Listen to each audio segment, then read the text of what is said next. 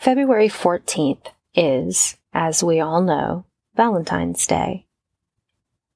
If you're listening to this on the public release date, then happy Valentine's Day. If you were a patron, you would have had access to this episode a day early, on February 13th. Anyway, Valentine's Day was named for more than one martyr of early Christianity. It's a day for celebrating romance and love. And not just romantic or erotic love, but it's also a day for celebrating love between friends, family members, and even the generalized love we share with other people. People give each other flowers, candies, baked goods, trinkets, and little love notes called Valentines. And if there's any group of people who were all about love, it was the ancient Greeks. The Greeks were so into love, in fact, that they established 8 different types of love. Eros is erotic love, the love shared between romantic partners. Philia is affectionate love, like the love shared between friends. Think Philadelphia, the city of brotherly love. Ludus is playful love, which is associated with anything from flirting to so-called no-strings-attached encounters.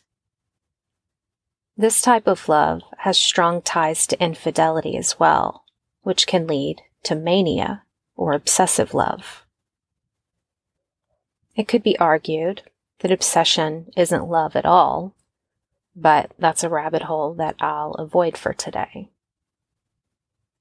Pragma is enduring love, which focuses on making more enjoyable forms of love, like eros and philia, secondary to approaching a relationship with reason and a desire to make things work for one reason or another. Partners who stay together for the good of children or finances are practicing pragma. So, think pragmatism. Philautia is self-love, arguably the most important type of love, because you can't really give love to others if you don't love yourself to begin with. Like the idea that you can't fill up the cup of others if the cup you're trying to pour from is empty. Agape is selfless, sacrificial, and unconditional love. In my religious upbringing, this was usually talked about in reference to the love that God has for mankind. But this type of love can also refer to the type of love that a parent has for a child.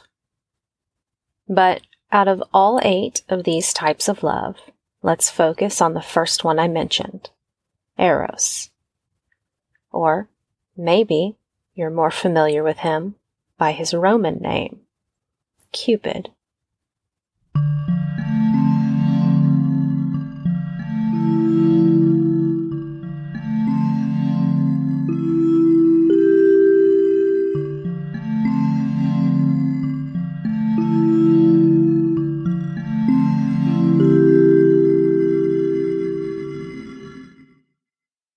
Typically, when we think of Cupid, we imagine little fat angel babies carrying around a bow with heart-shaped arrows. And honestly, this is not completely off base, depending on who you ask.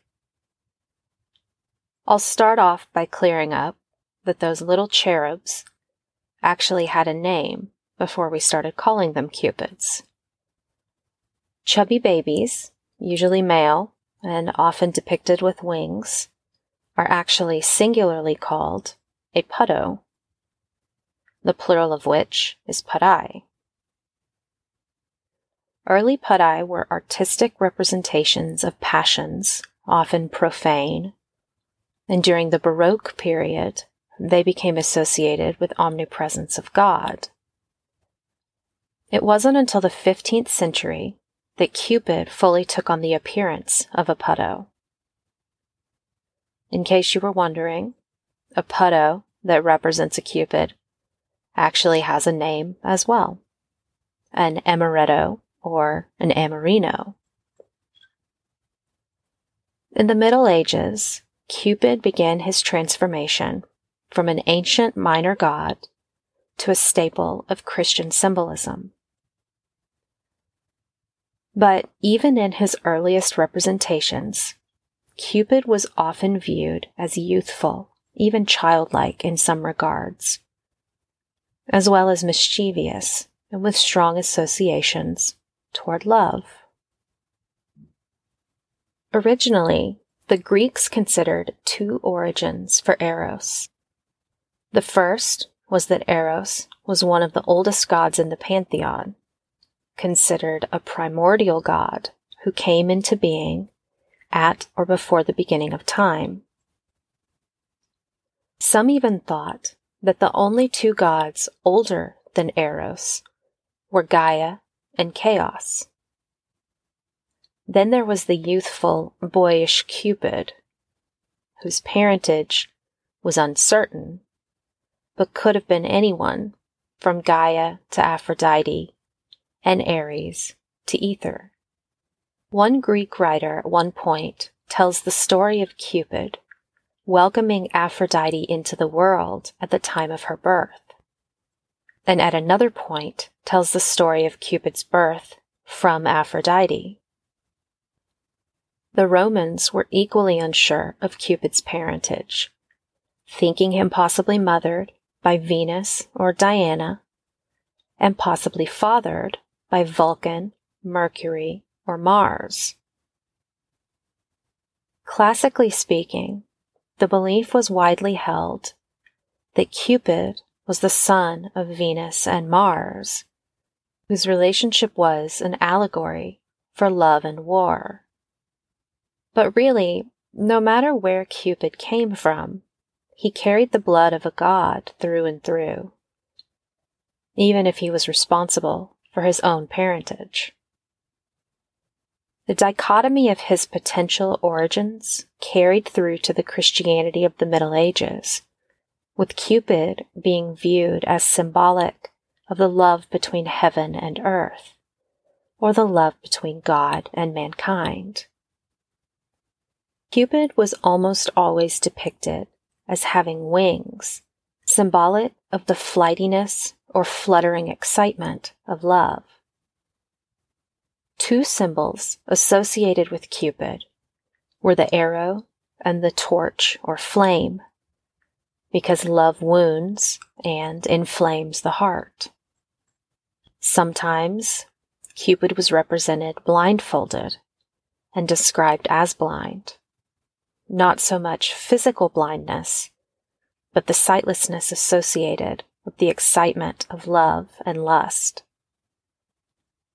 In fact, Shakespeare described Cupid in A Midsummer Night's Dream as follows: "Love looks not with the eyes, but with the mind, and therefore is winged Cupid painted blind. Nor hath love's mind of any judgment taste, wings and no eyes figure unheedy haste. And therefore is love said to be a child, because in choice he is so oft beguiled." Starting with the Romans, Cupid was often represented with animals, fruit, or representations of the seasons, as well as carrying strong associations with Bacchus, the Roman god of wine, all of which showed Cupid's connections to reproduction, love, and regeneration. One animal in particular that Cupid became associated with that also had strong connections to Bacchus was dolphins, which were viewed by the Romans as playful animals that were friends to humans and that were sometimes considered to help guide the souls of humans to the afterlife. So strong was this connection, in fact, that Cupid, riding a dolphin, made appearances in all types of art in the ancient Roman world, including on the sarcophagi of people, especially deceased children. The Greeks believed that Eros carried two types of arrows with him, one tipped in gold and the other in lead. A strike with the gold-tipped arrow would lead the injured party to become filled with lust, love, or desire, while a strike with the lead-tipped arrow led to the opposite, feelings of aversion, disgust, or the desire to flee. Eros had the ability to use these arrows however he saw fit, usually with few consequences.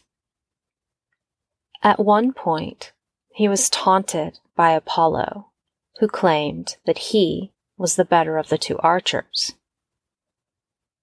So to prove that he was a superior archer, Cupid shot Apollo with a gold-tipped arrow, but then shot the object of Apollo's desire, a nymph by the name of Daphne, with the lead-tipped arrow. This, of course, caused Apollo to be filled with more desire for Daphne than ever before, while Daphne fled from Apollo, wanting nothing to do with him. As Apollo continued his pursuit of the nymph, she pleaded with her father, a river god by the name of Peneus, to spare her from Apollo's unrequited love. To save her from the advances of Apollo, Peneus transformed Daphne into a laurel tree, which came to be known as a type of tree that was sacred to Apollo. In the 15th century, James I of Scotland penned a poem that described Cupid as having 3 arrows, one tipped with gold for a curable love, one tipped with silver for a more difficult to overcome love, and the last tipped in steel for a wound of love that can never heal. One story of Cupid ends with a joke about his arrows. Cupid, a young child at the time, attempted to steal honey from a beehive, only to be chased and stung by the bees. He ran to his mother, Venus, crying, and complained to her that something so small should not be able to cause such painful injuries. Venus laughed at the young Cupid, pointing out to him the irony of his complaint. He was a young, small child, but carried with him the ability to inflict the painful sting of love. The most well-documented story of Cupid, though, pertained to his own love story. This story originated with the Greeks, but it was most well documented in a 2nd century book entitled Metamorphoses, or The Golden Ass. In this story, there is a beautiful young woman by the name of Psyche. Psyche is so beautiful that she threatens Venus herself with her beauty. So Venus calls upon her son Cupid to take care of Psyche for her. But Cupid is taken with the beautiful young woman, and instead has her taken to his palace. It's in his palace that a strange love story emerges, where he and Psyche become married, and every night Cupid visits Psyche's chambers. One version of this story is that Psyche is only visited by an invisible entity, and another is that she's visited only in the dark, and is instructed by Cupid that she cannot look at him. Psyche's sisters, jealous of her luxurious new lifestyle with her mysterious husband, convince Psyche that she must be married to a horrible, monstrous man, and they convince her to find a way to look at him. So Psyche, once convinced by her sisters, visits Cupid's chambers and looks at him under the light of a lamp, surprised to see his youthful beauty. Cupid is awoken, and seeing his wife has done the one thing he told her not to do, he abandons her. Psyche is left to wander the earth, searching for her lost love. She ends up in servitude to Venus, who sends her on a series of tasks. The final task Venus sends Psyche on is to enter the underworld and retrieve some of the beauty belonging to Proserpina, known to the Greeks as Persephone. Upon her return to Venus, Psyche is tempted to look into the box just to see the beauty inside. But when she opens the box, she is struck down with a magical sleep. Cupid finds her like this, and being reminded of his love for Psyche, awakens her and grants her immortality, allowing them to be joined together in a marriage of two equals as gods. Imagery from this story also showed up frequently in Roman art and on sarcophagi, since the story itself represented the strength of love over the clutches of death. As time went on, this story became interpreted by many different people, with some seeing it as symbolic of the strength of love, while others saw it as symbolic of the suffering brought upon Psyche by giving into lust, or the doom she brought upon herself by placing sexual or erotic love at the top of her priorities. Of course, it didn't matter to some people that Psyche was little more than a girl with no sexual experience when Cupid took her to his palace. This was used by some, especially in the Middle Ages, to show the joy that Cupid took from corrupting the innocent, virginal girl. The belief arose among some that Cupid was little more than an evil corrupter whose purpose was simply to cause strife and disloyalty and cause fractures in marriages, leading to infidelity. Interestingly, according to Metamorphoses, Psyche became pregnant with Cupid's child, and they named her Voluptas, or pleasure, which doesn't really sound like either of them regretted their position in the relationship when it was all said and done. In the 6th century, the story of Psyche and Cupid was retold with a Christian backing, with Psyche herself being an Adam-like figure, driven from paradise by lust and sin. In this telling, Psyche's sisters were lust and free will, both of which led to her being cast from the paradise of true love.